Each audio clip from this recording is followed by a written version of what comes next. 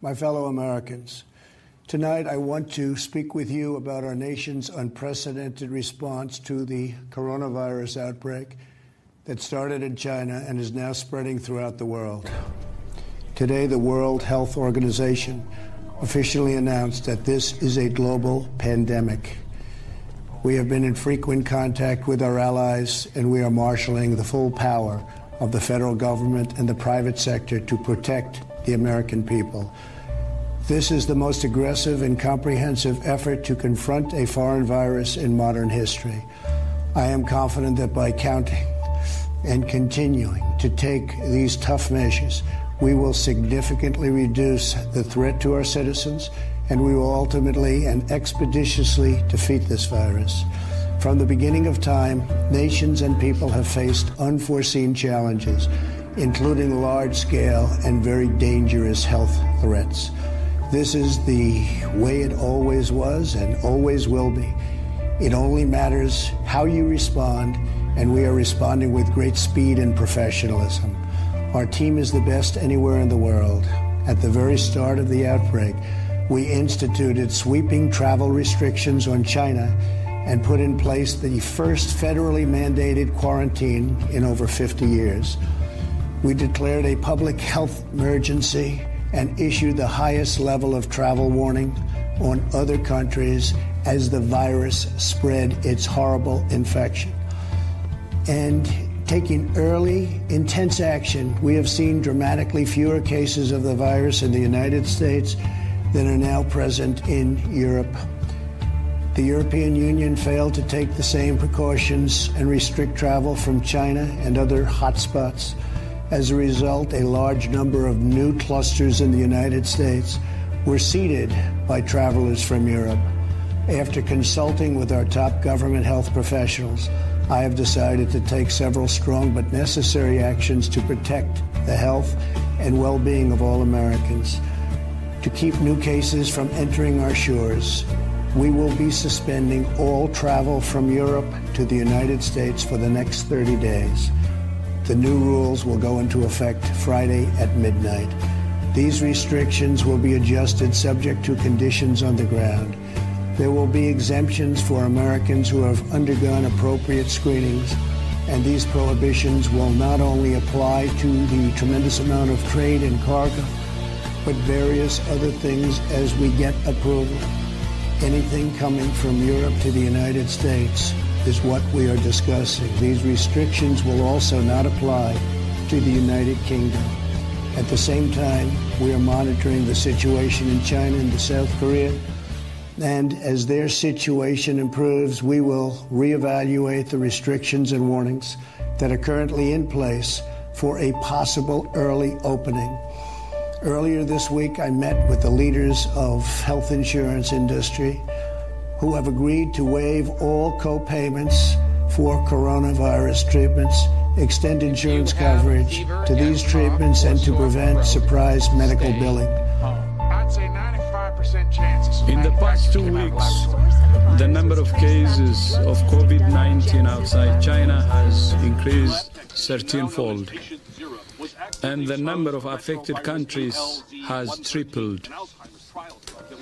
There are now more than 118,000 cases in 114 countries, and 4,291 people have lost their lives.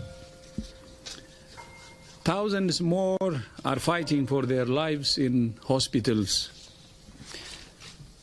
In the days and weeks ahead, we expect to see the number of cases, the number of deaths, and the number of affected countries climb even higher. WHO has been assessing this outbreak around the clock, and we're deeply concerned both by the alarming levels of spread and severity and by the alarming levels of inaction. We have therefore made the assessment that COVID-19 can be characterized as a pandemic. Pandemic is not a word to use lightly or carelessly.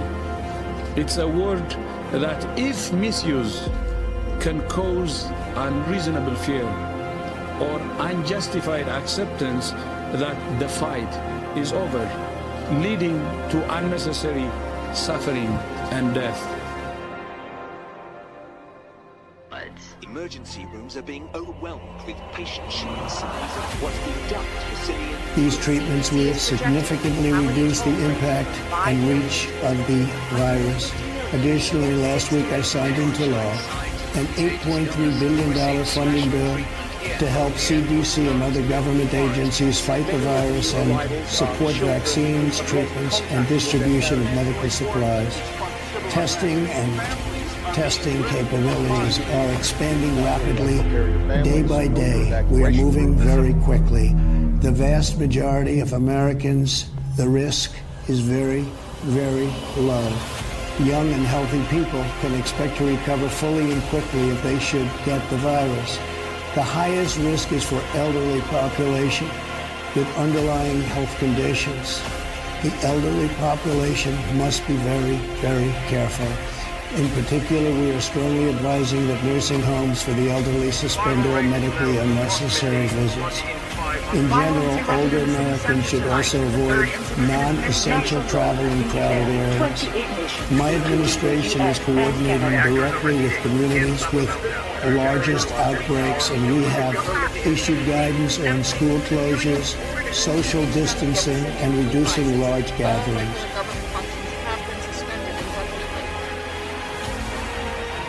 Those who aren't killed by the virus will probably die in the fighting. So maybe this is it. This is how it ends. Pretty soon, there won't be anyone left.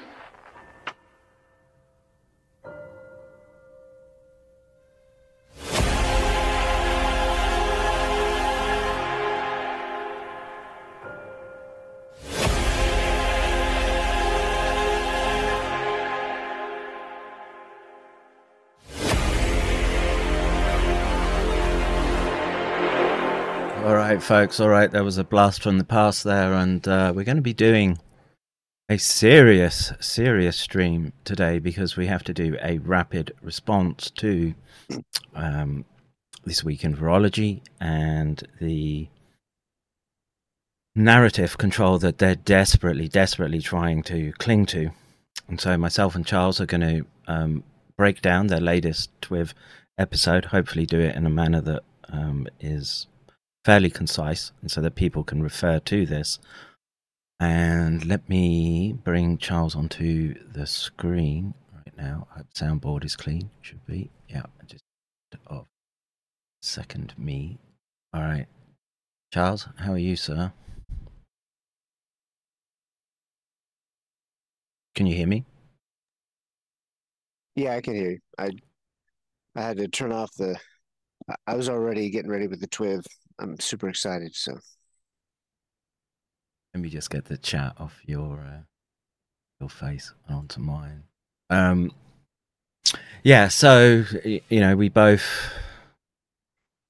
Well, we didn't even get through to finishing it before deciding, we have to do something here. There's very obvious... well, they're just lies, basically, as we now know. We may have suspected a couple of years ago, but now we know, and I think we have to address each one of those lies. It's not a case of just saying this conference that they were at was, I don't know, not fit for purpose, let's say. We have to be methodical, but we want to try and be concise, correct? That is correct, and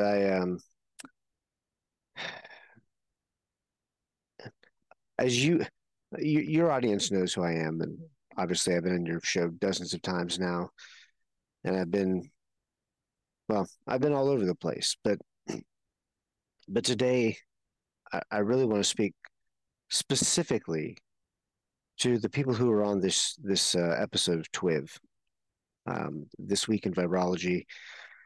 It's a show hosted by Vincent Racaniello, who's a professor from Columbia University. And this was a panel discussion that he had at some conference that took place at the University of Pennsylvania,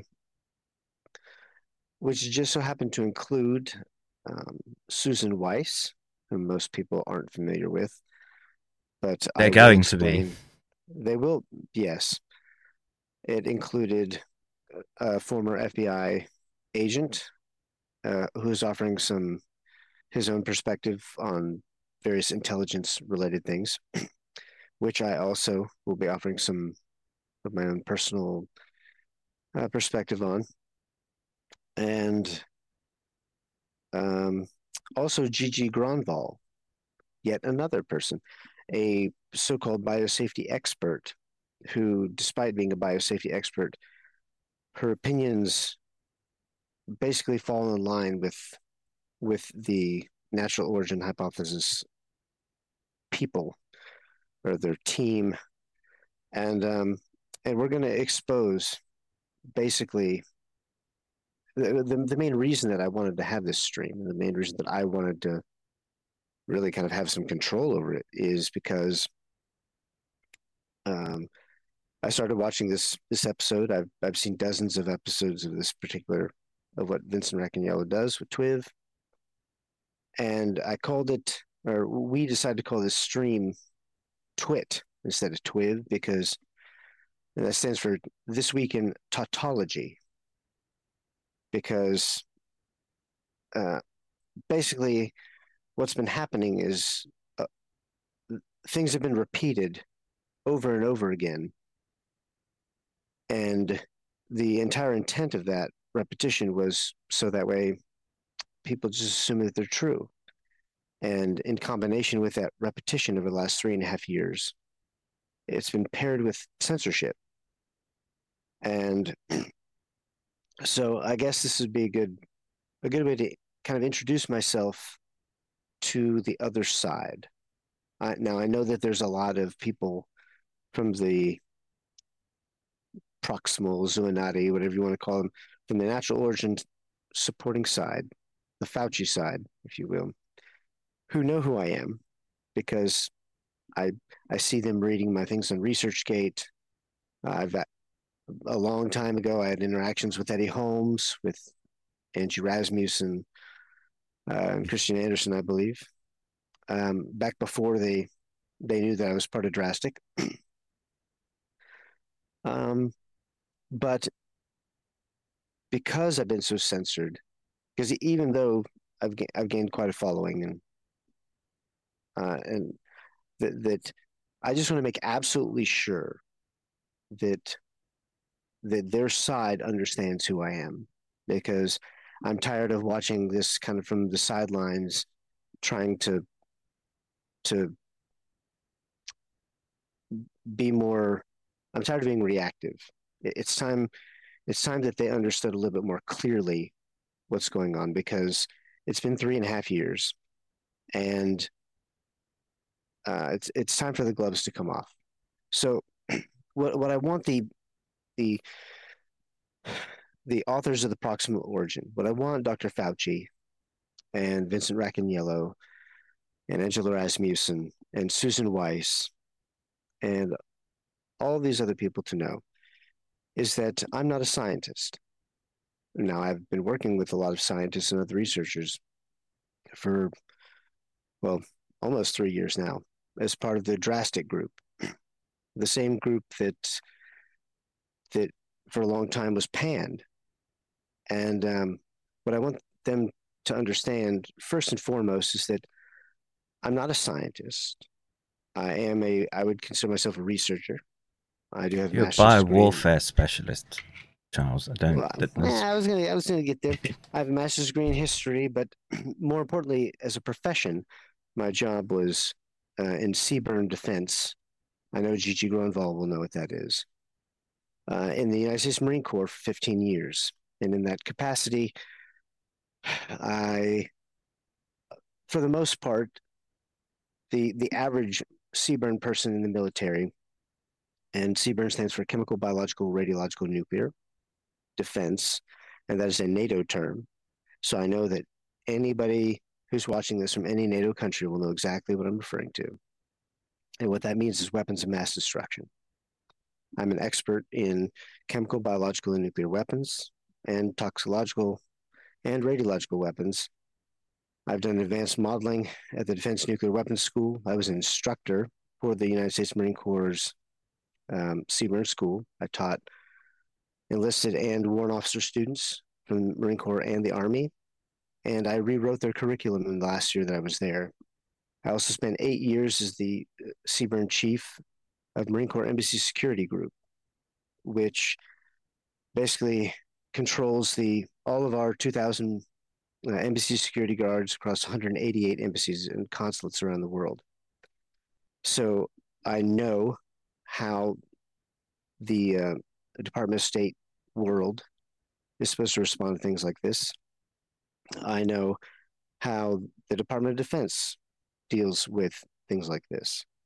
And the entire purpose of our job in the military is to act as advisors to commanders, so that if a WMD event occurs, our job is to gather intelligence and information and provide advice to a commanding or combatant commander in the field about how to mitigate that threat, protect the troops, etc. And also, I'm very well versed in how we deal with that here at home. So I'm familiar with public health measures and everything. And that was all prior to 2020. So having said that, I kind of came to this by accident. I was just personally interested in the pandemic, and it seemed very strange to me. I was already out of the Marine Corps after 15 years, working on an MBA. And after I started investigating it, I became a member of Drastic, and I've been a member of Drastic for 2.5 years. They don't need any introduction.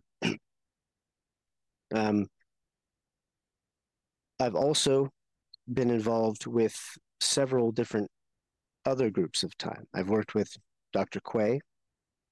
I'm friends with Alex Washburn, with Andrew Huff. Let's see, well, with Dr. McCairn, with Richard Fleming. I know Brooke Jackson. So basically all the whistleblowers. I've met Li Ming Yan. And but I also know Major Joseph Murphy. And the reason I know that is because I am the person who worked with Major Murphy to release the diffused documents. But 5 months before Project Veritas released his IG whistleblower complaint, I released through Drastic the diffused proposal. And so I know very much. I know far more than is in public regarding the diffused proposal. I know more than that about DARPA, and I know more than that about EcoHealth Alliance. Having talked, once again, I've met Andrew Huff. I work with him quite frequently. And I've also, let's see, I co-wrote a special with Glenn Beck that had millions of views on YouTube despite being censored. I was the person who discovered that Kelvin Drogemeyer was working with a lot of your friends, Vincent, beginning on February 3rd of 2020. I discovered that. And even though most of that hasn't been really come into the public domain, I discovered that in February of 2021, 4 months before Dr. Fauci's emails were released. And Congress knows that. And so Congress knew before his emails were released that Dr. Fauci was involved in conspiring to cover up the research ties between the United States and China, specifically the Wuhan Institute of Virology. But it goes deeper than that. And as we go through this, I'll discuss more about it. But my last position, I served as a consultant for RFK Jr., helping him write the book that's going to be coming, the sequel to The Real Anthony Fauci. It's going to come out later this year. And obviously that's kind of been put in the back burner because he's now running for president. But the bottom line is what my point is that I want to say that I know what I'm talking about. During the last 3 years, I've read more than 3,000 scientific papers, including all of the major papers that leading up in the decades leading up to now. And I think, well, that's an introduction for me, Kevin. I don't know if there's anything else you want to add before I take over control of the I would just add this as a formal response, is that we have a very, very good handle not only on the virology, the pathology, and the networks and connections that have been working to gaslight the public. And we will be bringing it to Congress. We will be bringing it into the courts. And this is, as we break down this video, this will let them know that we know we know what they're doing and how much they are lying. And I think that's enough for me. I think we can just start getting in. You take control of the screen, and then we'll address each of the fallacious points that they bring up. Yes, fallacious. Listen, I get that. That was a good double entendre, Kevin. But we won't explain that too much in depth. So one final proviso before I begin. What I want to say is that all the commentary that I'm going to provide, this is only an hour video, and we're not going to play all of it. But everything that I'm going to provide, everything I'm going to say, much of it has already been put into writing. A good portion of that writing is part of affidavits that are going to be part of sworn testimony in grand jury hearings that are about to begin. So when I discuss the diffuse proposal, when I discuss the lies of these people, I want them to understand, I want the audience to understand that I'm saying this under penalty of, that I will be saying this under penalty of perjury, some of which already is in that process. So I mean it. I was 2 classes away from finishing my MBA, and if not for the pandemic right now, I'd be in law school. So I understand what slander is, and I understand what perjury is. And that's why I'm doing this now, because it's time to set the record straight. It's time to lay some things out, call out some things that need to be called out, because while they've controlled the narrative for 3.5 years, that time is going to be coming to an end very, very soon. So we will just go ahead and begin, and then I will just be stopping at various points to offer commentary or to show evidence in support of anything that I say. Can you hear it okay? Okay, so 20. It's a little on the quiet side. But okay, so think, it's yeah, okay, just there we go. I got it. Max it up. Yeah. I think you're okay. Very good. All right, so let's start. So and I encourage all of you to jump in at any time whenever you hear something that you'd like to say.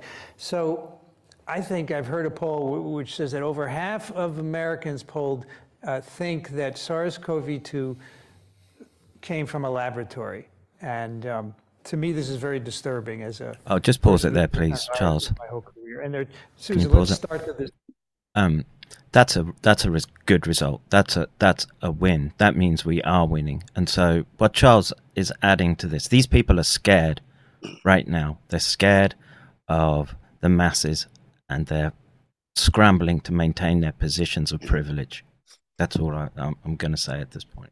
Oh yeah, and they're actually fudging the numbers here, because in December of 2021, there was a poll taken that showed that 72% of all Americans felt that the origin of the virus was a lab. Now, there have been multiple polls, but that was 18 months ago.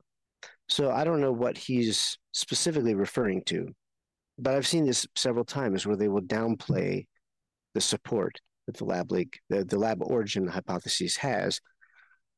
And if I remember correctly, and unfortunately for them, I have a very good memory, approximately 84% of Republicans and 62% of Democrats in December of 2021 leaned in the direction of the lab origin hypothesis. So it's not just that it's not just that we're winning, it's that we have been winning. And the only reason that doesn't feel that way is because a portion of the media is wholly controlled by people who don't want this discussion to take place. And for these virologists, I want them to know that something I didn't mention in my introduction is that I have been quantifying and tracking that censorship across several thousand television, journal articles, news commentaries, etc., for the last 2.5, 3 years, all of which has been available to congressional investigators for at least 2 years, and whom I've talked to directly, so at least once in person with several of them. So these things are aware, the Capitol Hill is aware of these things. Discussion. There are two scenarios. One is that the virus, and this has to do with a laboratory in Wuhan, China, where the pandemic began, the Wuhan Institute of Virology, that it was either purposefully made in a laboratory or that it accidentally escaped a laboratory. And I wanted to ask you, before we talk about SARS-CoV-2, did we have similar discussions with SARS in 2003? I don't think that we did. However, during the SARS-2 pandemic, I received some anonymous book that was describing that actually SARS-1 was made by humans. The same. So what Susan Weiss is referring to is a 2015 study that was actually published as a book in China by a bioweapons expert, a military bioweapons expert in China, written in Chinese, that discusses the hypothesis that SARS-1 was actually a US bioweapon that was released in China. Now, I don't necessarily, there's not evidence to say one way or another that that's the case, but there is evidence to suggest that there has been manipulation for at least a decade in terms of artificial viruses being present all over the place within the phylogenetic tree. And let's be very clear, SARS is classed as a biowarfare agent. It's legal. Yes. That's no need to beat around the bush with respect to its classification. So it is a serious pathogen that was receiving, now we know, hundreds of millions of dollars of research, particularly from Department of Defense, NIH. The two are joined at the hip, and these people on the screen are trying desperately to obfuscate these relationships and these study programs. Yes, in fact, since we're paused, the lady on the right-hand side, her name is Susan Weiss. She's a senior tenured professor, at the very least, at the University of Pennsylvania. She's a very senior, highly regarded virologist, and she knows all about coronaviruses. And as it just so happens, what I want people to understand is that this woman, just like the authors of The Proximal Origin, so Christian Anderson, Eddie Holmes, Robert Gary, Ian Lipkin, and Andrew Rambo, she is also we found FOIA emails in which Susan Weiss, that same person, expresses serious concerns about the coronavirus. When? In early February of 2020, at the exact time when she is a co-author on a paper that is working with Chinese scientists, also with Linda Safe from Ohio State University, and Shan Lu Shan, and Shan Liu, I believe those are, or Li Shan Su, I believe those are all the authors. And it was also, there were ghostwritten edits from both Jingli Shi and Ralph Barrick on that same paper. And this is in addition to the Lancet paper All of this was happening in the same 2-week span. So Susan Weiss is one of those people. And one thing that I want to show here, let's see, there's a lot of tabs, and I've got that thing right up there, right in my way. Here we go. So this was an article that I wrote on August 27th of 2021.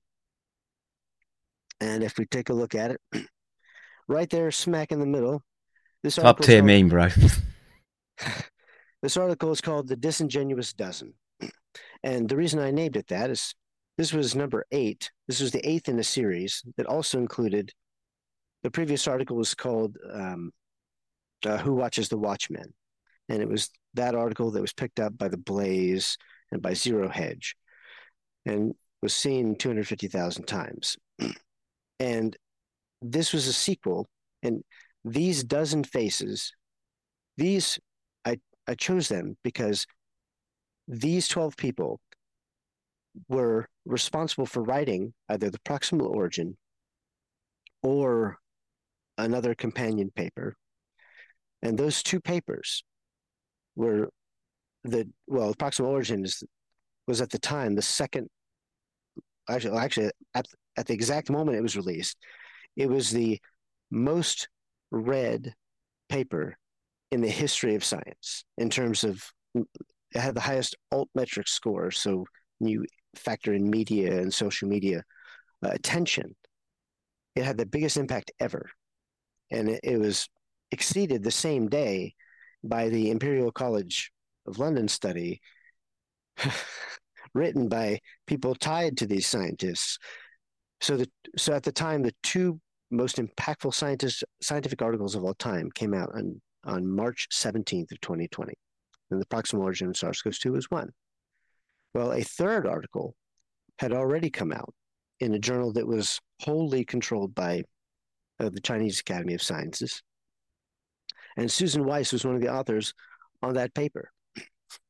And so all 12 of these individuals on the screen published a paper in early 2020 about the origin of the coronavirus, in which they stated that it was natural. And we have proof for all 12 of these individuals that in private, talking amongst each other in emails, that they believed the exact opposite at the same time that they were writing those articles. And Susan Weiss is one of those people. Now, what did Susan Weiss say? Let's find out. And yes, I made many memes over the years about this. Let's see if I can find a good one. So there's Ralph Barrick talking about it. Here we go. Susan Weiss.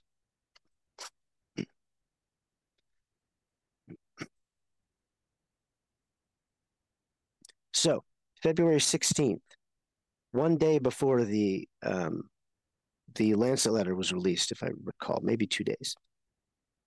Susan Weiss is talking to Shanlu Liu, who's at Ohio State, who, by the way, has deep connections back in China. And she says, do you think it could come from a bat virus? Which one? Or an unpublished one? RATG13 is the closest. Is it close enough in sequence? Do you think that it came through an intermediate host and sequence drifted? This is a very chilling idea. Now, the email previous to this, they had been talking about the furin cleavage site. And so her response to this was, this is a very chilling idea. Do you think it could have come from an unpublished backbone? Go ahead. I'm just looking at the text at the bottom, and I'm presuming that's the email that they're responding to. It's worth reading that out. Yes. So I was going to get there. So this is actually 2 of her responses in a row, because I was highlighting her specifically in this paragraph. So she sends that message, and then she receives a reply that I show somewhere else, and then she sends another response. And this one says, Henry and I have been speculating. This is Susan Weiss. So in a moment when we play the video, I want you to remember that the same person was writing this right at the time back in early 2020. Henry and I have been speculating. How can that site have appeared at the S1, S2 border? I hate to think it was engineered. Among the MHV strains, the mouse hepatitis virus, I think that's what it is, mouse hepatitis virus strains, the cleavage site does not increase pathogenicity, while it does affect entry route, surface versus endosome. So, for me, the only significance of this furin site is as a marker for where the virus came from. Frightening to think it might have been engineered.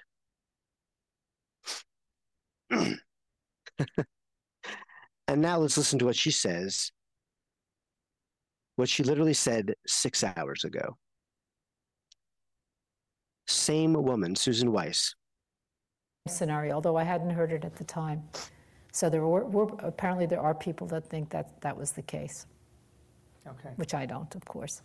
She doesn't think it's natural. So the idea, let's talk first about the idea that it was made in a laboratory. Susan, what are your thoughts on that? Okay, I have a lot of thoughts about that. I'm sure. I think a lot of emails as well. Taken superhuman powers to make it in the laboratory, because as we were just chit-chatting about, I think despite everything that we've done with SARS-CoV-2, I don't think that anybody knows on like kind of molecular level why it spreads the way it does or why it behaves the way it does. So the idea that any mad scientist could design it seems really, to me, seems quite ridiculous. Okay.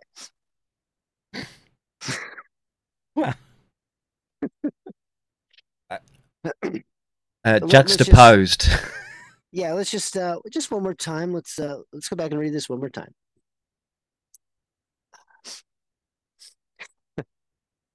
The same human being that just said it's natural. That's mad. No mad scientist made this. Said, so for me, the only significance of this furin site is as a marker for where the virus came from. Frightening to think it may have been engineered. This is the same person. It's a very chilling idea. So that's what she was saying privately. And what I haven't listed here is that what I didn't show is the paper that they actually wrote. But the paper that they actually ended up writing, the tentative title of it was Tackling Rumors of a Suspicious Origin of nCoV 2019. So they're writing an article to disprove this, or to attack this notion that it could have come from the lab. But the authors are privately saying, wow, it looks like it came from a lab. Yeah, and that's as close as an abuse to, or full abuse of the scientific method as you can get, literally spiking the data when, or the publishing realm when you think differently in order to maintain narrative. That wasn't science. That was not science. So yes, Susan, yes, Vincent, it's not just the proximal origin, which, by the way, we obviously have the complete evidence that all 4 of the 5 article authors, excluding Ian Lipkin, who wasn't part of the initial discussions, all 4 of the other authors, we also have emails where they're talking about how they believe it wasn't natural. So then Shanlu Liu tells her he received some information from China. Susan, I have looked at carefully the RATG13 sequence, and it is unlikely from it, which I think we'd all agree. But we cannot rule out the possibility of other bat viruses from the lab. The Wuhan has many bat samples not yet worked out or results published. There are some concerns, and he's hearing this from China, that some of their samples may not have been handled properly and leaked out of a lab, but just a possibility. Right now, it's hard to say an intermediate host or directly from bats, I guess. And then here we go. And then another one. This was the response to the second Susan Weiss email. Susan, I completely agree with you, but rumor says that fear incite may be engineered. Importantly, the virus RNA sequence around the furin site, 288 nucleotides before and after, has 6.6% differences, but with no amino acid changes at all. I don't want to get too much into the science, but what I want the people to understand is that Susan Weiss knows what this means. And Vincent Racaniello knows what this means. And they're lying to you as they're sitting here on this video. That's ultimately the point that needs to be made here. The other thing that is sort of magical thinking is that you can just think of a virus and design and make it like de novo. You have to have a template to start with. You have to have this is a straw man argument that she's pushing right here, and that I would say it's just to bamboozle the public. No one is saying Absolutely. No one is saying what she's saying. We are talking about known biowarfare. You take known agents and you tweak them for your desired ends, and this line of argumentation has to be dismissed, and dismissed vigorously when they try to bring it up. Yes. The claim that this virus was made from nothing is ridiculous, as Kevin just stated. And no one has said that because it's unnecessary. You don't need to make this from nothing because nature has already produced something. So all you really need to do is make tiny manipulations. So she literally just said something that is completely ridiculous that no scientist cares about because it's not even part of the discussion. But the reason that she said it is to give the impression to the public to further this idea that it could not have come from a lab, when what she said has nothing to do with the actual lab argument at all.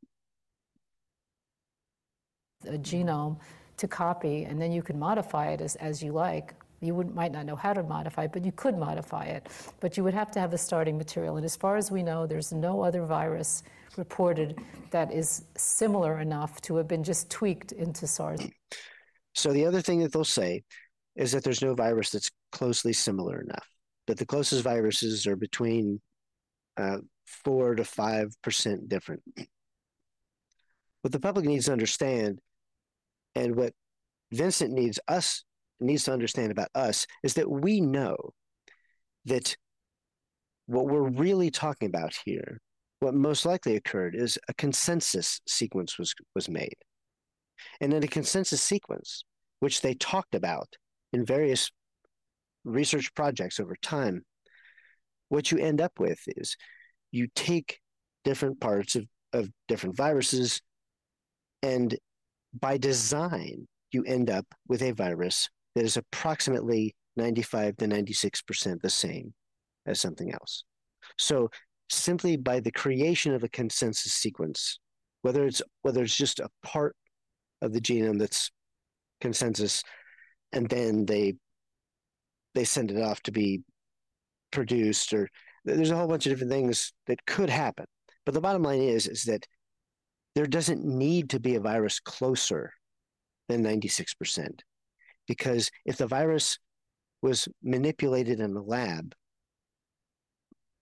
then there is no intermediate between that.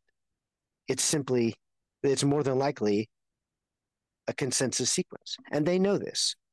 But once again, this is a lie meant to misdirect. Too. So for those reasons, I think that it's just not plausible at all. So as you mentioned when you introduced me, I made the first infectious DNA of an RNA animal virus. And in all the years we worked on it, it just is very difficult to modify viruses in any way at all. And I think if you don't have a history of doing that, you don't appreciate that. Right. For any virologist who has since modified DNA copies of viruses, it just doesn't work most of the time. Yeah, and a coronavirus is about 4 times the length of polio. So if polio was difficult to manipulate, think how much more. Okay, we need to pause a little bit there. It's routine science now to be building out these DNA clones of viruses. This is the critical point that everyone needs to understand, and why there's been such outrage, I think, among scientists who want to push back against this. That the science is well established. The idea that they can systematically change in and out segments of the genome, like the spike protein, and make chimeras, forms the basis of endless research projects. And again, the Department of Defense, the NIH, NIAID, and other institutions pour hundreds of millions of dollars into that particular technique.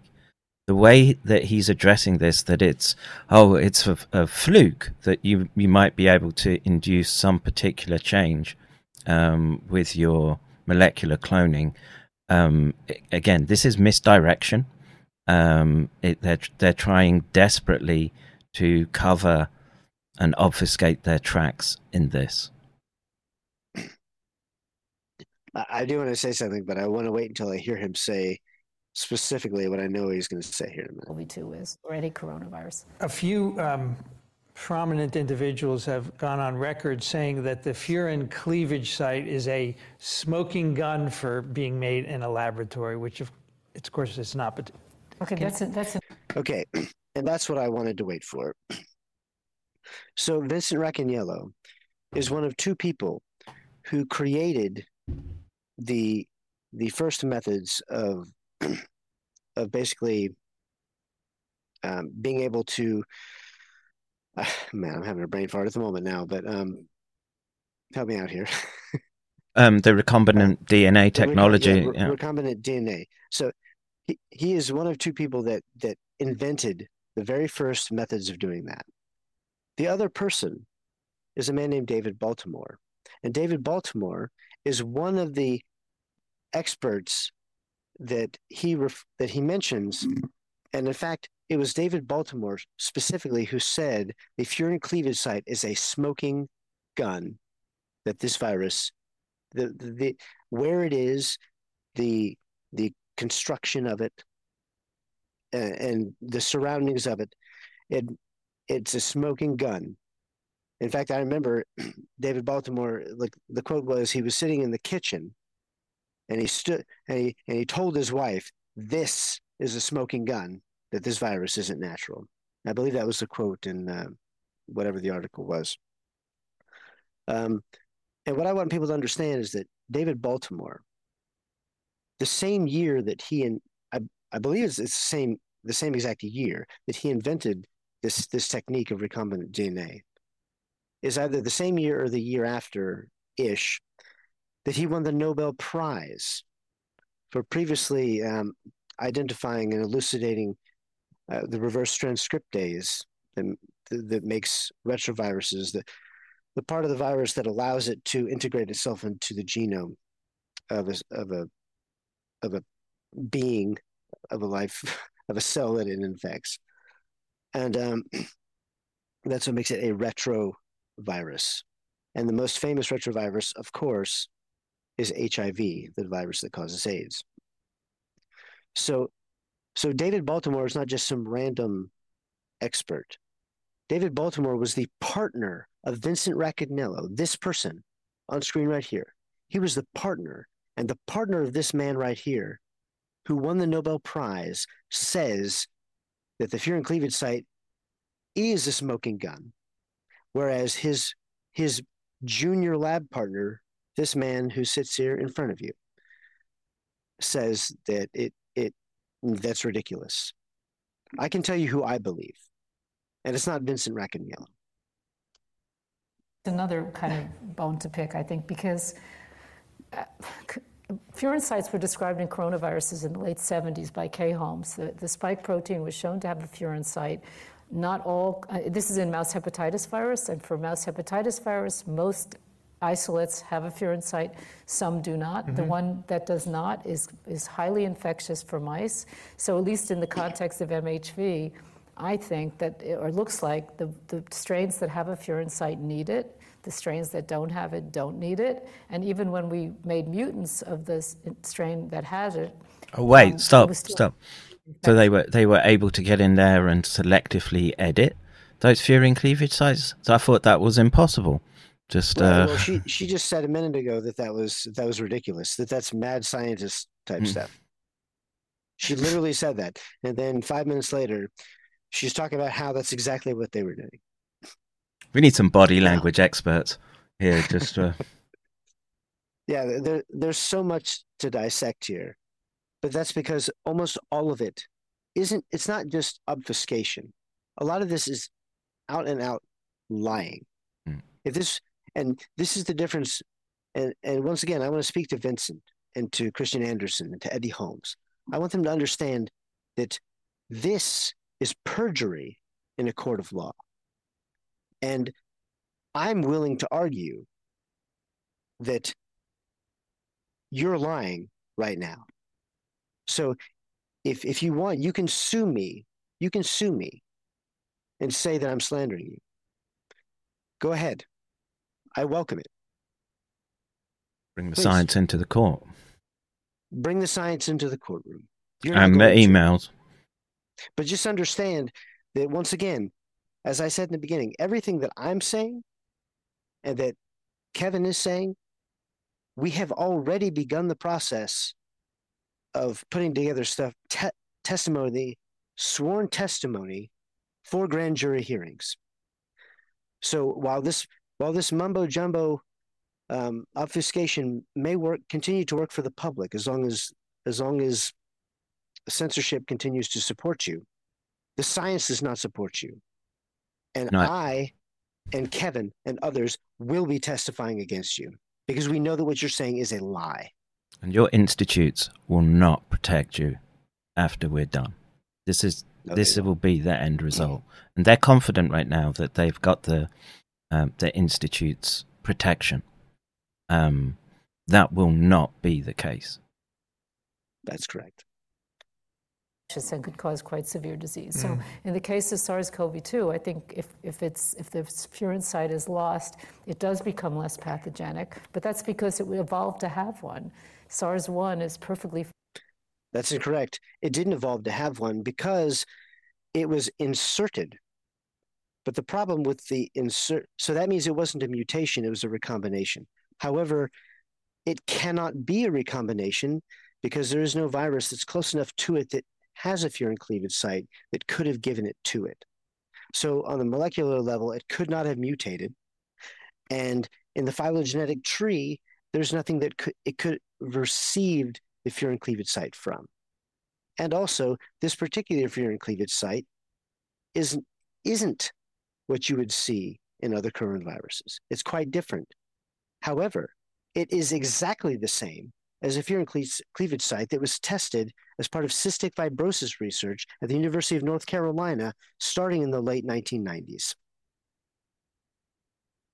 Pathogenic without it. So to me, it's kind of really a non-starter. And the idea that someone took it from HIV and put it into coronavirus, that's another straw man argument that she put in there. And again, sure. I would just say this to people that watch this. These people have planned this presentation that they've given I presume it's Penn State. They have planned this meticulously. And I can assure you, if we got hold of their private... No, they won't do this over official emails anymore. Not anymore, no. But I can assure you, the way that they've taken the discussion and the way that they're inserting, again, all these misdirections, all these straw man arguments, they have planned every sentence that they're saying right now. This is on purpose.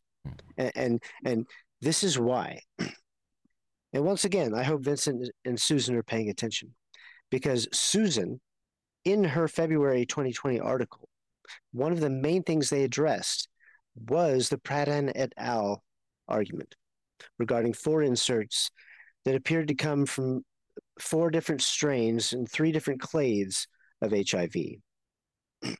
And the arguments that she made were that this paper leaned on arguments from another paper that had just been published in the same Emerging Microbes and Infections journal, which was completely run by the Chinese editors, and it was used throughout the pandemic, and I've tracked all of this and provided it to Congress.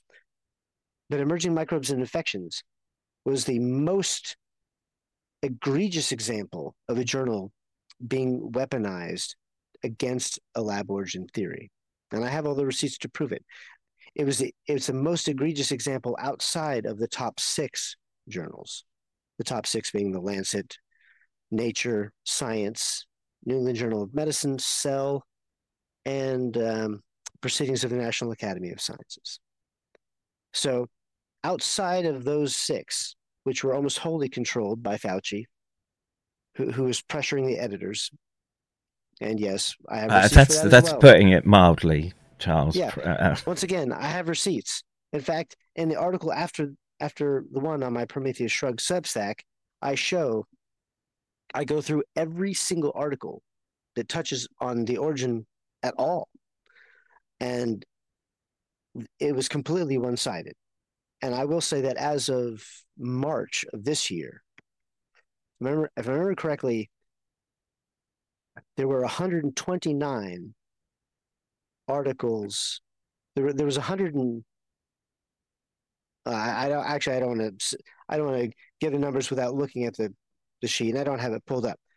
But only 7 out of more than 200 articles that in any way reference the origin of SARS-CoV-2, only 7 in the top 6 journals even remotely allowed for the possibility that it could have come from a lab, even though in every other form of media, television, all of the other journals, news commentaries, newspapers that is, magazines, Substack and other blogs, in every other form of media, the lab origin hypothesis since at least the summer of 2020 has had a 2-to-1 margin in terms of articles favoring that versus the other.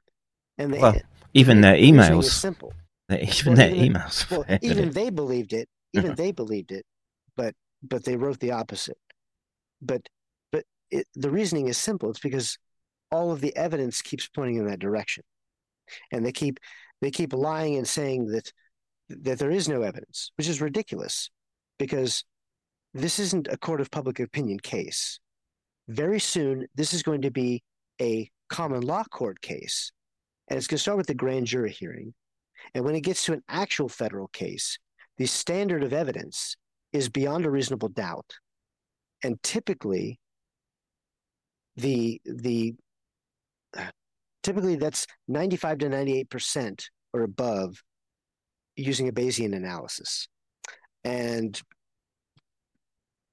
I don't have to do the math. I already know for a fact what that Bayesian analysis is going to say when it comes time for the science to actually be put down on the table. Because not only do I know Dr. Quay, but we've found so much more evidence since then. So this isn't even a question. We have enough circumstantial evidence to already prove beyond a reasonable doubt in any court, any common law court in the United States or in England, that this virus is not natural. And until such time as they provide actual evidence, instead of just lying about and trying to obfuscate, there's no reason to assume that there's going to be a different reaction. But once again, I'm going to testify under oath, and I look forward to seeing Susan defend her case if she truly believes it. I look forward to seeing her defend it under oath as well. Before we ever heard of HIV, so it's kind of a backward thinking. So oh my gosh, how did I forget? So you kind of run into a problem, my Zunati friends, because you don't know who I am. But in addition to Diffuse, in addition to researching the censorship, which is the first major thing I did, and discovering the links between Fauci and that censorship. I've also spent the last year looking into these HIV inserts. And because I'm also the person who worked with Major Murphy to bring Diffuse to the public, I'm also quite aware of the fact that within that proposal, what they wanted to do was create a virus that not only had a furin cleavage site, but could utilize the DC sign receptors, dendritic cells, hitch a ride through dendritic cells that would come to the lungs, take them to the lymph nodes, and then directly infect T lymphocyte cells. Well, guess what other virus does that? HIV. Guess what epitopes HIV uses in its variable loops? I want to say it's 2, 3, and 5. Well, it just so happens to be the same ones, but in different variable loops, but a similar configuration in 3 dimensions in SARS-CoV-2. So I'm not saying that it came from HIV, but I am saying that Susan Weiss lied in her paper, and I believe February 13th, but I could be wrong on the date. But she lied in that paper. She and Linda Safe and Shan-Lu Liu and all those other authors, along with Ralph Baric, who's ghost writing that article, and Xijing Li, who took out a section related to humanized mice. Same paper. One of the things they talked about and dismissed were these HIV inserts. And I would recommend that they go back and look at those again, because those HIV inserts, if they're not HIV, then it's strange that they produce the same antibodies as HIV. So once again, you don't know who I am, but unfortunately for you, myself, Kevin, and others that I've been working with from Drastic and elsewhere, and Jicky, a whole host of people, Walter Chestnut, all these scientists and citizen scientists who are doing the work that you wouldn't do or that you were trying to hide. But we have been continuing to do it, and we have the evidence. So unless you can find another reason why SARS-CoV-2 produces the same antibodies as HIV's DC sign receptors do, I would suggest not rejecting out of hand and continuing to lie about those potential HIV inserts. The idea that you could have put a furin site in requires that you have something close to SARS-CoV-2 to begin with. Right, and in fact, if you stick a furin site where it doesn't belong, it may have the opposite effect. It may give you a dead virus. Oh, that's just just in light of those emails, for me to be watching I've been on stages having discussions, and for someone to be bold-faced lying in this, it's jaw-dropping to watch, and I'll let you comment. Well, once again, folks, I'm not a scientist. I am a WMD professional, and I've come at this from the perspective of trying to mitigate a risk, to mitigate a catastrophe that has been inflicted upon us. And but what I do know, after reading several thousand scientific papers, is that she's wrong. Because first of all, the cleavage site where the furin cleavage site appears was a natural, very attractive cleavage site, even if the furin cleavage site itself hadn't been present. It was the natural spot for S1 and S2 to be separated. And we know that. And if she had read Luc Montagnier and Jean-Claude Perez's papers, or any one of another set of papers, they could have told her that, because Luc Montagnier said that himself, that it didn't need this furin cleavage site because it could have done it effectively without it. And by the way, Luc Montagnier, I trust his judgment when it comes to furin cleavage sites in HIV, because he's the Nobel Prize-winning discoverer of the HIV-1 virus. To be very clear as well, the furin cleavage site, that particular furin cleavage site, massively increases the tropism of this quote unquote respiratory virus. This is suspicious in and of itself. And again, these people brushing over it as if it's just a fluke of nature, that it has this body-wide tropism, including the central nervous system. And DC sign, of course, is important for microglia and the brain's immune system as well. And these people, to keep dismissing it and pretending it's a nothing burger, is it's an insult to the people that fund their positions, to the people that basically allow them this privileged lifestyle that they lead right now. And this has to end. Each of the people on this panel makes six figures easily. In fact, probably closer to 200,000 if I had to guess, or more. And most of that money is funded by taxpayers. And yet, none of the people on this stage have talked about these things in terms of trying to find solutions to the problems that they create, and specifically with long COVID, for instance. So I can't use the word disingenuous, because whatever this is significantly worse than that. But once again, I want the public to understand, and I want them to understand that we know that they're full of shit. And we know the science. And so they can say whatever they want, and they're going to continue to do it. But one day, in a courtroom, they're going to have to defend this under oath. Soon, under oath. And I look forward to it. Why? Because this isn't about money. This isn't about saving and protecting virology and from having money poached from it. This isn't about protecting gain-of-function research. This is about millions of people who've died. Millions.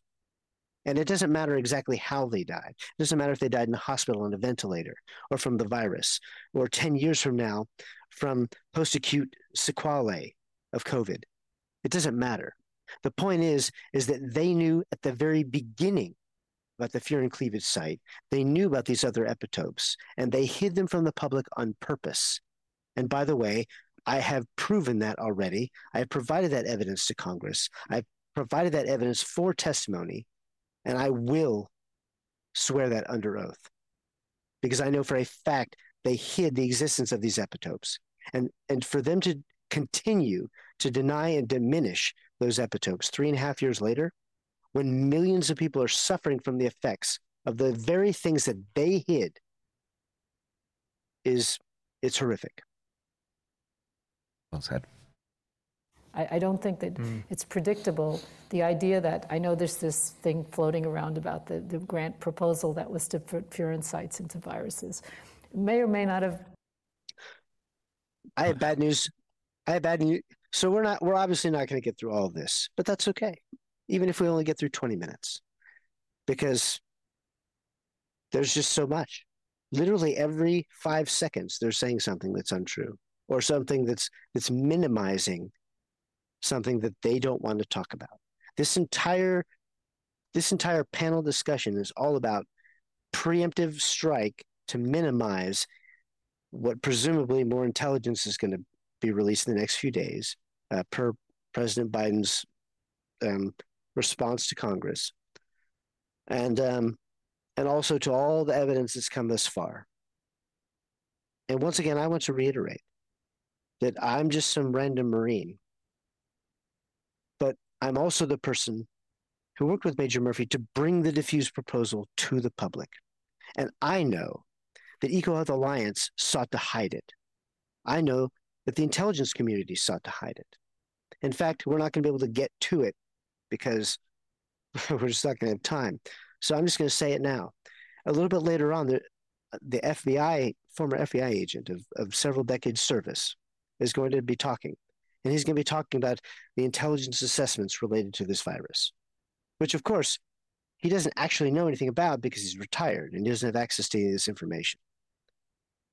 Well, I know some classified information because the diffuse proposal was on JWICS. the top secret classified server used by the Defense Intelligence Agency and also shared with the FBI, where he used to work, and the CIA. And we can presume anybody else that wanted to look at it. So the diffuse proposal that they're talking about, we have intelligence that work did continue, and more evidence of that will be released shortly. Just like we have evidence that some of the scientists that were named in the diffuse proposal got sick, because I'm pretty sure that Ben Hu is one of those scientists. So they can say whatever they want, but the diffuse proposal was a document that was never meant to be shared, and it, in a court of law, Susan, in a court of law, Vincent, that is proof of intent. It's proof because it already exists. It's already been validated as a document, as a real document that was sent by Eco Health Alliance to DARPA. Well, let's be clear as well. Proof of but let me just say this. It's proof of intent, which means that it doesn't matter if there was no virus. It doesn't matter if the no virus people were correct and the entire pandemic was faked. That is still proof of intent, proof of conspiracy, because it's the intent to commit a crime that they've been lying about ever since, that Fauci has lied about to Congress. It was proof they wanted to do exactly what Dr. Fauci said they didn't want to do. I'm sorry. No, I just want people to be clear as well. This doesn't just all rest on diffuse proposal either. There are NIH grants which literally lay out the same steps in the research that they wish to do, which was to look at furin cleavage sites and swap out spike proteins. And this is there is a paper trail, a mile long would be putting it mildly, but again, the way that they're talking, this highly dismissive tone, that they're desperately trying to maintain their grip on the narrative here and there, whatever it is, 100,000 people that tune in to listen to these people. These people are actively lying. I don't know if the scientific perjury is just perjury, but this is it's a crime against humanity. That's the level that we're at right now. And these people have walked directly into Nuremberg trial type investigation that's coming their way. It's that simple. Yes. And I was just now looking for the timestamps and they disappeared. But yes, they can lie all they want to in public. But I want to see what they say when they're under oath, because we have the evidence. And so if you can imagine, I mean, Kevin obviously knows this. The listeners obviously know this, but Vincent might not, Christian Anderson might not. But what they don't know is that the same week that we published a diffuse proposal, my wife's best friend, who was 26 at the time, she was the maid of honor at our wedding. She went into the hospital with the Delta variant of COVID, went on a ventilator, was given remdesivir, and died 2 days after we released the diffuse proposal. We released it on September 20th. We released the full documents on the 21st after we released the analysis at first. And then she died on the 22nd. And so, because we happened to be driving back to Virginia for the funeral, during that visit was when I met congressional investigators in person for the first time. I'd already been talking to them. And what I want people to understand is that this is real, is that the decisions that were made by virologists, for which we have massive amounts of evidence, and for which they have attempted to hide. They've gone to incredible lengths to hide all of these connections. We've put them together. And I already knew by September 22nd that the intelligence community had lied to the American people. because I had already seen the diffuse proposal. I knew it had come from the classified servers. I know that it had been put there during the 9-day window, which means that someone in the intelligence community took the documents from DARPA, put it on the highest classification server that they could during the middle of the investigation, and then in neither the unclassified nor the classified version of the report that they gave to President Biden did they mention it at all, which is strange because in a court of law, that's proof of intent, which means that they were hiding evidence. They were trying to destroy evidence. They were trying to hide evidence. You could call it spoliation of evidence. You could call it obstruction of justice. I don't really care what you call it. But that was 18 months already into the pandemic. And we had, and an American hero had to risk his career and his freedom to get those documents to me so that I could release them. And 18 months into the pandemic that never should have happened in the first place, my wife's best friend died when she was 26. And by that point, already more than 500,000 Americans had died of whatever cause. So as a consequence of this research, let's frame it correctly. As a consequence of this type of merged gain-of-function research. I was going to say biowarfare medical countermeasures research, which is where these people are getting the majority of their money. Because of those programs, there have been significant consequences and harm on many families, not just in America, across the globe, because of these people. And they know it. They know it. And they're trying and I can prove it. All right, yeah. Let's see what else you've got to say about diffuse, because this is... Even helped the virus. It may have killed the virus. Yeah, so what you're referring to is, I think, a EcoHealth Alliance NIH application, which talked about putting fear in sites, but was never funded. Stop, he's wrong there. He's lying. He's lying. He knows that it's DITRA, or was it DARPA? It's DARPA specific grant. Again, trying to minimize it by saying, oh, it was just NIH, it's just EcoHealth. That was an active lie on his behalf. There's no way he did not know the details of the diffuse proposal there. Well, right after this, they mentioned the annual reports. And I know the annual reports very well for both the USAID PREDICT program and for the NIH version that kind of ran parallel to it. So those two sources of money were what was pulled from to fund, in part, the WIV research on these things.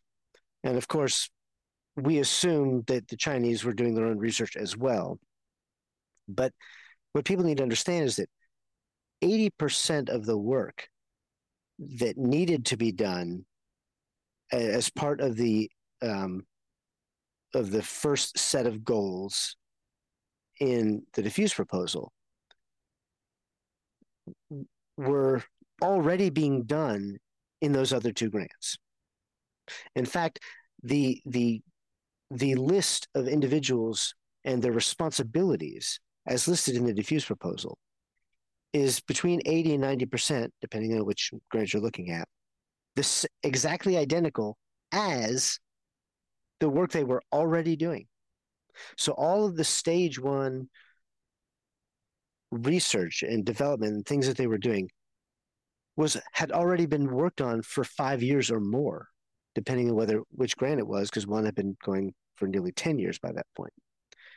So to say that this work wasn't done, they literally, all they had to do was just add a furin cleavage site. And I'll be honest with you, I don't think EcoHealth Alliance or China needed the extra $14 million to do that one additional step. Now, granted, there was other steps, but the bottom line is they had everything there. They had the personnel, and the only personnel that weren't part of the previous two grants were part of the BAT aerosol programs that personally I don't even think it was a serious thing anyway, and it was completely unnecessary. because the rest of the research they were doing really wasn't even tied to that at all. So this concept that it wasn't funded is absolutely ridiculous. And I believe that some of the intelligence that's about to come out is going to refute that even further. And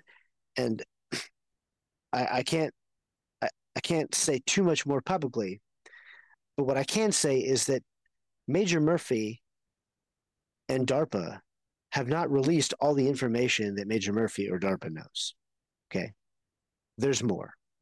So all of this that they're saying right now is lies and obfuscation. Kabuki. It was funded. I don't care if they Kabuki did the theater, experiments or not. Me neither. You didn't have SARS-CoV-2 close enough to No. modify it, right? Didn't- That's the thing. It's ridiculous, really. But then if you make this kind of argument, the naysayers, who let's call them the lab leakers, will say, well, how do you know someone didn't have SARS-CoV-2 somewhere in some laboratory? That's something you really can't 100% know. But I think personally, if it had been in the Wuhan lab, there are enough people in that lab that it would have leaked, that information would have leaked, Yeah. not the virus would have leaked. Well, what with it being China and all, yeah. Yes, Information China- just flies out of there left, right, and center. Right? Information just flies out. The public should also know that of all 5 whistleblowers that I know, none of them are from the NIH. And the NIH, between its regular employees and the scientists that it funds, and down to its janitors that it pays, it has 18,000 employees, and it funds hundreds of thousands of scientists all around the world. 0 whistleblowers have come from the NIH, which I find interesting. In fact, if you look at who the whistleblowers are, you learn something very interesting about the science. And my takeaway is that the science lacks the leadership and the integrity and the courage. Why do I say that? Because who are the leakers? Major Joseph Murphy, a Marine who is serving a presidential fellowship, a highly prestigious selection. He had previously been a company commander of an infantry company in a battalion on a MEU in Afghanistan. So you don't do that and then get selected for presidential fellowship at DARPA by being a slouch. We're talking about one of the best officers in the Marine Corps. And I could have told you that before I even knew him. So that's one. You have Andrew Huff, who, by the way, had been a former Army soldier who fought in Afghanistan, who fought in Iraq. And he had the courage to stand up. A whistleblower from EcoHealth Alliance, who, by the way, had also had a Q clearance and worked in the Homeland Security apparatus, but chose to come out knowing that the deep state was going to target him. And they have. And they've tormented him, and worse. And I give him a lot of credit for coming up because he had the courage to do it. You have Li Mingyan, who fled from China. So that way she could be a whistleblower to tell the world about bioweapons research that was taking place in China. And by the way, not all, but most of what she had been arguing and claiming has since been proven, as controversial as it was when she first said it. You have Brooke Jackson, who had only been working for Pfizer, or a subsidiary of Pfizer, on a clinical trial for about 10 days before she was fired. Why was she fired? Because she was hired to be a supervisor of a clinical trial site. And when she sent complaints to the FDA about major concerns that were happening just at her clinical trial site regarding the mRNA jab that Pfizer was creating, she was fired that same day. And then you have I believe it's a a military doctor. How do I say this right? Teresa Long, Lieutenant Colonel Long, who came forward to say that the military had been pressuring her to hide the fact and to basically to manipulate the data, the facts that there were so many vaccine injuries occurring from the universal jabs that were taking place in the military. And there have been other minor people, but those are the big ones. Those are the 5 main whistleblowers. One of them is from China. 3 of them are from the military. And then one's from Texas. So I'll claim that a little bit at least. We have a whistleblower from China, and we have 0 whistleblowers from the NIH, from the entire scientific establishment in the entire West. So all of Europe, which was Latin actively America, colluding. North America. Actively colluding. It's not just America, it's European institutes as well. We have all those emails. This is, it's a global... 0 whistleblowers. I didn't want to interrupt you. I was just going to provide background noise. But 0 whistleblowers. 0. And 18,000. Let's be very clear. It's come to everyone's attention that Fauci was getting double payments, essentially for covering the biowarfare research that was part of the. It covers so many military institutes, but he literally sat at the head of that as well. That's correct. He was getting paid $400,000 a year, base pay, not including the royalties that he makes, because the NIH owns 50% of the rights to the 2-proline substitution and other various accoutrement pieces, patents related to the mRNA jabs. So he gets royalties not just from Moderna, which worked directly with his vaccine research center, but also from Pfizer. And none of that is public knowledge. No, we don't know what those royalties are. We know that the total is more than $100 million, and I think that was in 2020, if I remember correct. So across the NIH, they've received more than $100 million in royalties amongst 11,000 employees. And we can assume that a healthy share of that, just based off the salary distribution, which is public, we can assume that a healthy proportion of that went to Fauci and Barney Graham and others like that as well. Disgusting. And I have another kind of thing about leaking viruses. When I always ask people, what do you mean that the virus leaked, right? Viruses can't get up and walk out of the room. They have to be inside of a person. And if you have a mixture, say, of viruses from bat guano, you're going to have very small amounts of those viruses. And most of the, quote, virus in bat guano is sequences, and it's not actually infectious virus. Like how Eric said, you hardly ever see infectious virus when you see genome. So the idea that that small amount of virus could get into a person, it's possible, but it doesn't seem that likely to me. We're not arguing that. We're arguing that they made a recombinant chimeric virus, and like I say, whoever's released it, that's probably a little ambiguous. What's not ambiguous is how these people are lying. And again, that was another straw man argument that they threw up there. Correct. Right now, what I'm trying to do is I'm trying to find the timestamps that I found before, because I don't want this to go on forever, but I do want to. Well, I mean, we can break this up into different sections. Yeah, that's true. Maybe. So I don't know how long have we been going so far? 1 hour 30 minutes.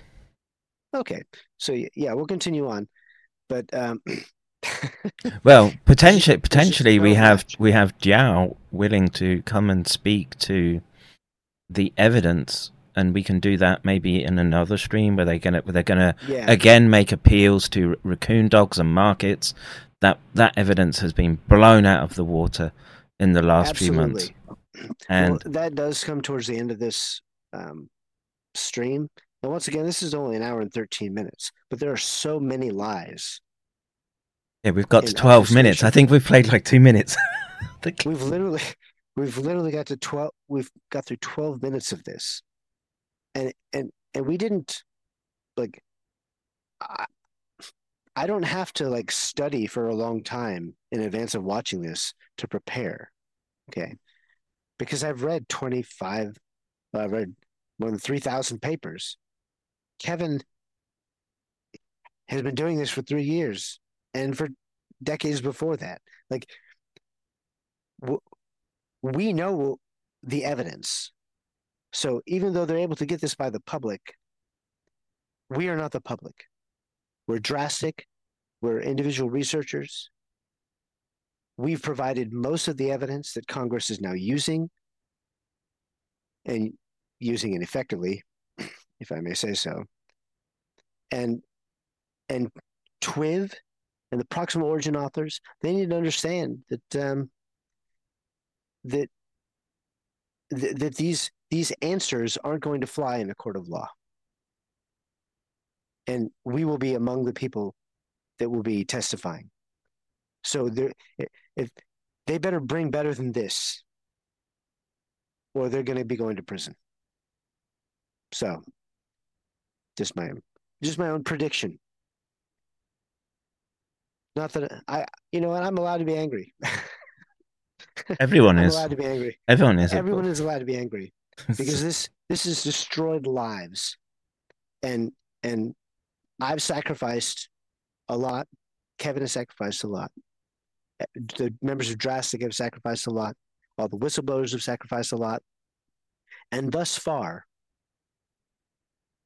these people have sacrificed almost nothing and complained every time they faced the slightest bit of pressure. I don't care about pressure. I care about the truth. So if that means that they're uncomfortable for a little while longer, then I suggest they just sit tight, because it's going to get worse before it gets better. One leaked, so to speak, in the lab. Not leaked, it infected somebody in the lab. It was because they were working with it. It would be like working with an isolated virus and growing it up, having enough of it that you could aerosolize it or something like that. But I think it's much less likely to just inadvertently get infected by a small amount of virus. It's not impossible. Gigi, have you ever looked at the SARS-1 lab-associated infection? What can you tell us about that? Yeah, it was very different. I mean, it was tragic because there's one researcher who got infected and then ended up giving the virus to her mom, who died. China acted in a very different way than the lab leakers accused China of acting this time around. They closed down the facility. They notified WHO. They had a moratorium on research for some time. They had people monitor symptoms. So I mean, it was a very outward, transparent for them public health response. So that was in response to the laboratory accident of SARS-CoV-1. For SARS-CoV-2, I mean, you asked, how did people get this idea? I mean, we can't forget that the President of the United States just pause it there before she starts on her woke tirade. There were multiple lab leaks of SARS, and there were even lab leaks of SARS-CoV-2. And the way that she's ignoring that data, which I don't think she must know, given her. She was explaining it, but in such a way to make it sound like, again, minimization, minimizing what it was.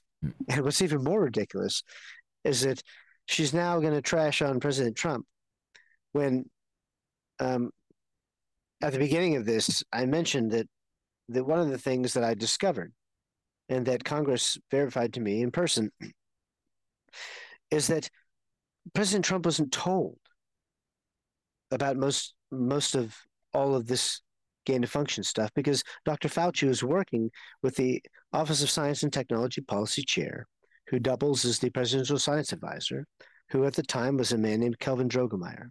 And Kelvin Drogemeyer was working directly with Dr. Fauci to hide the extent of the gain-of-function research and the ties of all that, going back to the Wuhan Institute of Virology, from the President of the United States and the political members of his National Security Council. And that was told to me directly by people who served in the administration. So, who have testified and will testify again about certain things. So what that means is that when she talks about how President Trump was making poor decisions or whatever, understand that President Trump didn't know. He couldn't make the best decisions because his scientific advisors that were appointed specifically to give him good advice, the same way that my job in the Marine Corps was to provide advice to my unit commander, to the combatant commander on WMD-related situations in an area of operations. His science advisors, his pandemic advisors, the person that he chose to lead the pandemic response, were intentionally conspiring to hide information from him so that way he couldn't make an informed decision. And so when she talks about how Trump was saying that he was blaming it on China, he was blaming it on China because Trump had access to the same intelligence that in the next few days is going to be released after 3.5 years. So today, she just now is going to say that President Trump was bashing China, when within 48 to 72 hours from now, a report that's released by the intelligence communities and sent to the president, we've already been given leaks about it, is going to provide the same intelligence that made Trump so sure that that virus had come from Wuhan. Which, I don't. It's an open secret that there were three patient zeros, I guess, for want of a better expression, and that's correct. Earlier than these people would argue for, with respect to wet markets and different lineages, etc., etc. Let's just hear what she has to say, because there's so much woke nonsense that pours from her mouth. I think a lot of people formed their impressions of that just right from the that authoritative in their minds source that that the president said so. And more recently, the based former on intelligence. CDC had testified the same thing, that it definitely came from also the based lab. on intelligence. Former CDC. Oh, yeah, Redfield. Robert Redfield. Yep. Yeah. So when the public hears, just stop the fact that they can just dismiss Redfield's testimony. Correct. Right now, just outright dismissed. No. Now, for people who don't know, Robert Redfield is also a virologist. In fact, he was a military virologist. He was also an HIV specialist. And he says that this virus is not natural. And so not everybody on this panel is a virologist. Gigi Granval is not a virologist. I believe maybe she's a public health or epidemiologist, but she's more in the public health, like national defense, biodefense domain. Then you have an FBI agent right here who hasn't spoken yet. You have a molecular virologist, I guess. You have another coronavirologist in Susan Weiss, who's already also guilty. And then we have her boss from the University of Pennsylvania. That's who's sitting on this panel. And this panel of 5 people, only 2 of which are virologists, have just completely dismissed the former head of the CDC, who was an HIV expert, who worked for Fauci, worked with Fauci, part of that whole thing, and later became the head of the CDC. But because he says it's a lab origin, they can just completely dismiss what he says. Again, we should We just need the meme with her emails above her head now, where she's outright saying, Yeah. Yeah. Gigi Granville said that. Susan Weiss said that. The audacity of these people is stunning. And the problem is that because they haven't been dragged into court or haven't gone to congressional hearings and testified under oath, they've not been held accountable for the lies that they've said. But they will be. They will be. Once again, my name is Charles Rixey. This is Kevin McCairn. We work with Andrew Huff, with Dr. Richard Fleming, actually Dr. Andrew Huff, Dr. McCairn, Dr. Joanna Diner, and others. And we have already begun the process of assisting in these investigations and in these hearings because we are willing to testify under oath. I'm just saying. The SARS-1 incident, what was the containment being done at the time? Do you know? I don't recall. I think it was BSL-3, but there was some incorrect procedure. There were a couple of different incidents with. That's correct. It was BSL-3 in Beijing. It was BSL-4 and BSL-3 in Taiwan. SARS-CoV-1 in Taiwan and China, and I've jumbled them together because in one case there was a problem with a filter and somebody went to investigate it and got their nose, real close to where they shouldn't have. But it was, it was procedures that were not followed correctly.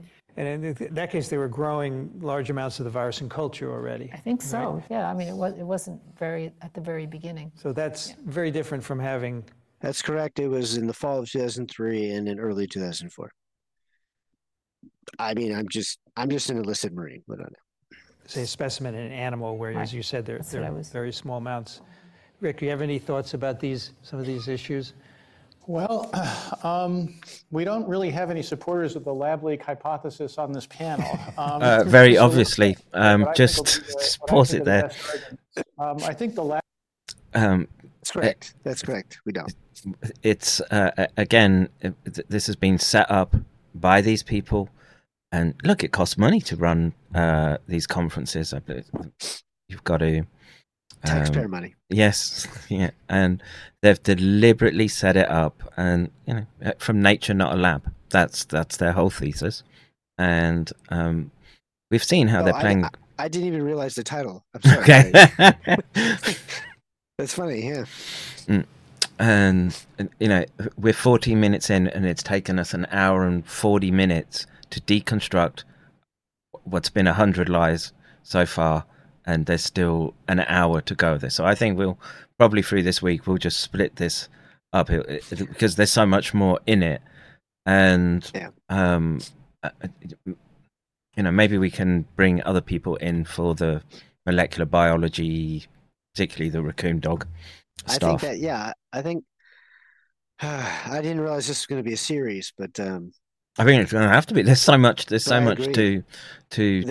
There's so much, and this is the real takeaway for people who are watching this.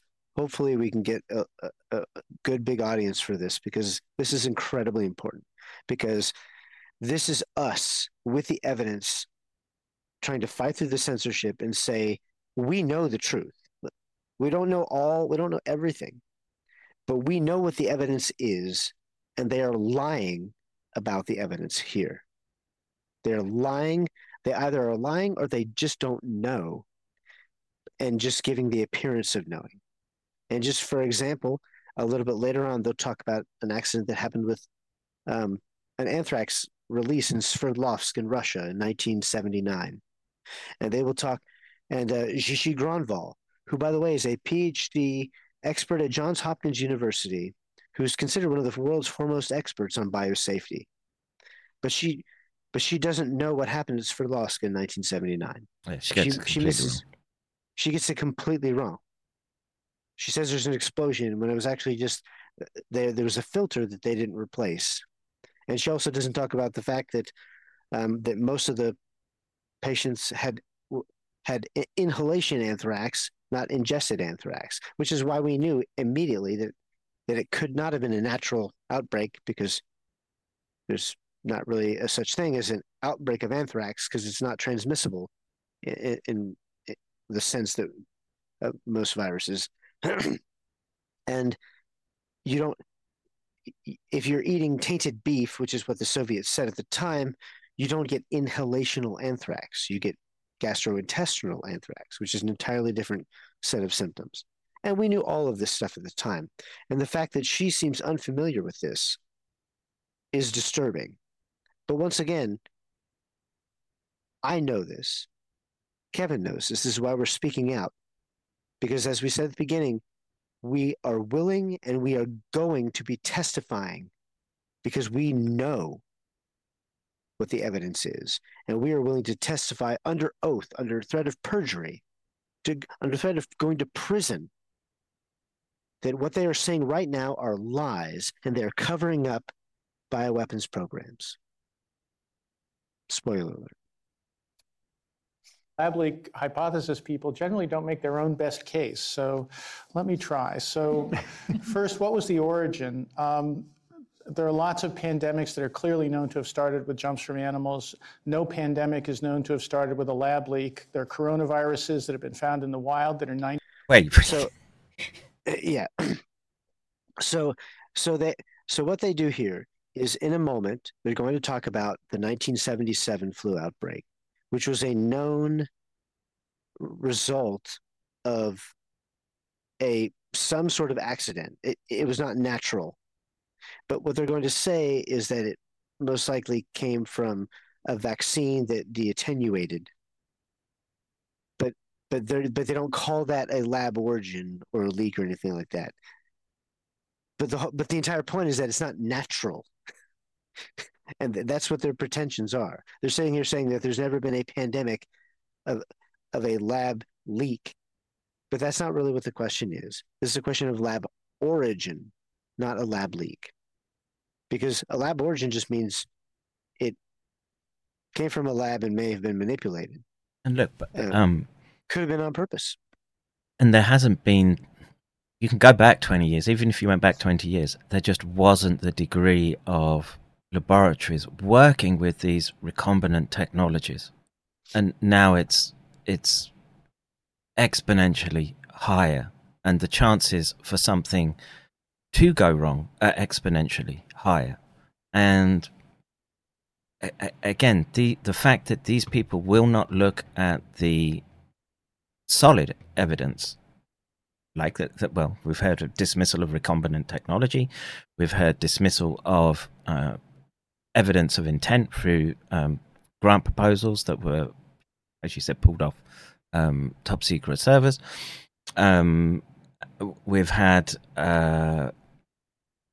Granville dismiss any type of lab accident that has resulted in the public being exposed. And now we're going to have this individual straw man the lab origin argument. This correct. And he's not, he's like a supervisor for Susan Weiss, who we have proof that she has lied in multiple scientific papers about the origin of COVID-19. She's lied. She's lied about her own beliefs. She basically argued in scientific papers that were published in the top journals in the world. She made arguments that she did not believe. And nobody seems to care about that. But I care about it. And you know what? My wife's friend Caitlin cares about it.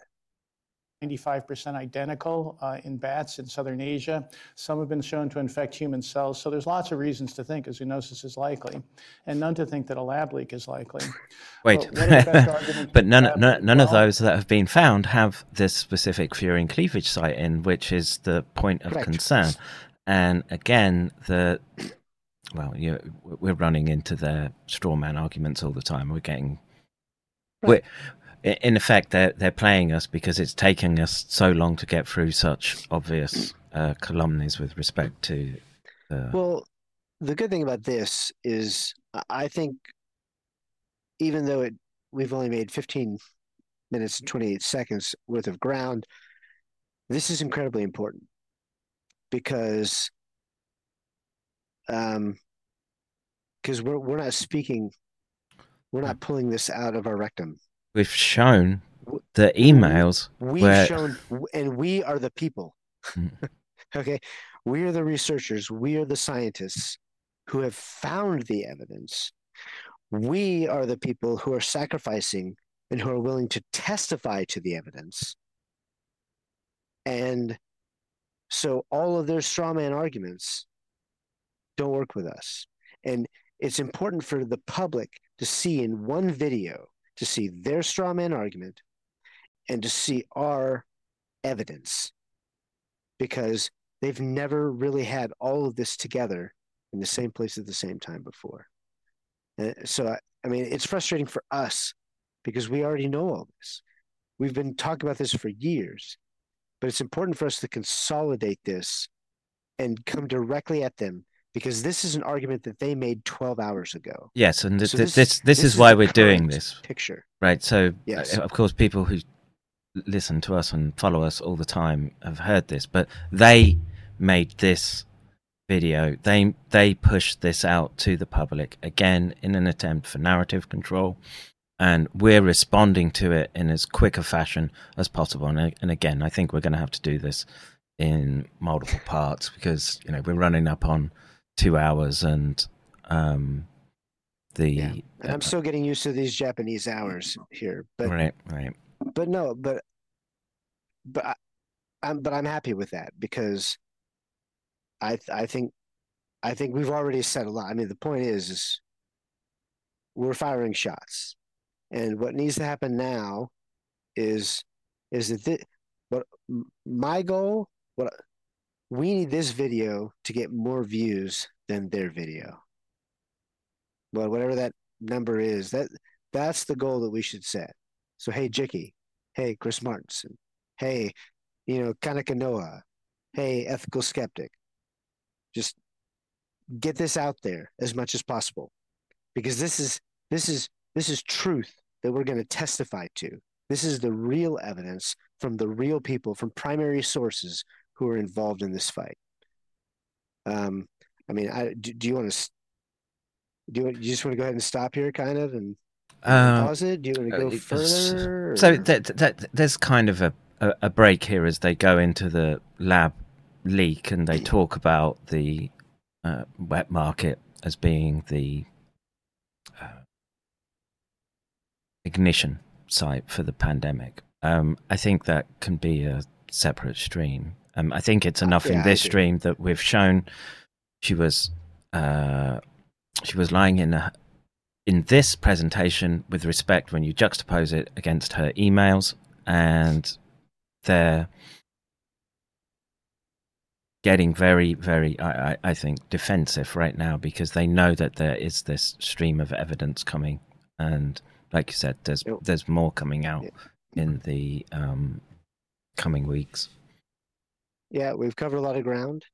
The reason that they're doing this now is because in the next few days, an unclassified, well, what's supposed to happen is that all evidence related to the COVID origin in China is supposed to be released.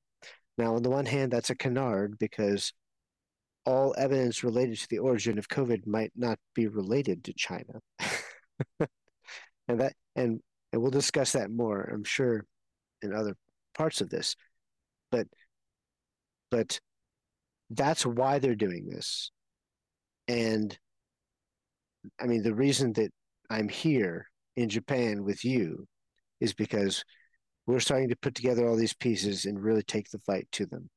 And I wanted to do this today because I wanted to do it on behalf, of the victims, but I also want to do it on behalf of Major Murphy, who sacrificed a lot to bring the diffuse proposal forward. And I was disgusted by what I saw here. I want to do this on behalf of all of us. And I'm through waiting. It's time. There's a lot of people who don't know who I am, and I don't care. That's not why I'm doing this. But it's important that they know who I am. It's important that they know who you are, because we've got their emails showing what they were saying and thinking at the time, and that's as primary evidence as you can get in this instance. And they've been lying non-stop through this presentation, and there's well, it gets even worse for people that want to watch the next part. But there's way more. Like we've covered an iota. If you watch this stream, you should probably already be convinced that this is 10% of the evidence or less. Yeah. Okay, so I'll just end it there without the intro. We kept it somewhat family friendly, I guess, if you can consider this topic family friendly at all. So I'm just going to end the stream. Thank you everyone for listening. I want to say there was Fernando, shout out to you, brother. Always appreciated. And everyone else that tuned in, please share this, because like I say, we can. This juxtaposition is vitally important for people to see how these people lie so easily to your camera and your face. Okay, and you've got to realize what it is that you're dealing with. And I'll add this final point: these people are not deserving of the rules of engagement that we've had established with respect to academia. That game is over. This they need to learn the hard way, and the gloves they need to be held accountable. Yes, and no way should they think that they can get up on stages and lie like they just did for 15 minutes. Got another round, 15 minutes to go, but we'll say goodnight. So thank you, everyone.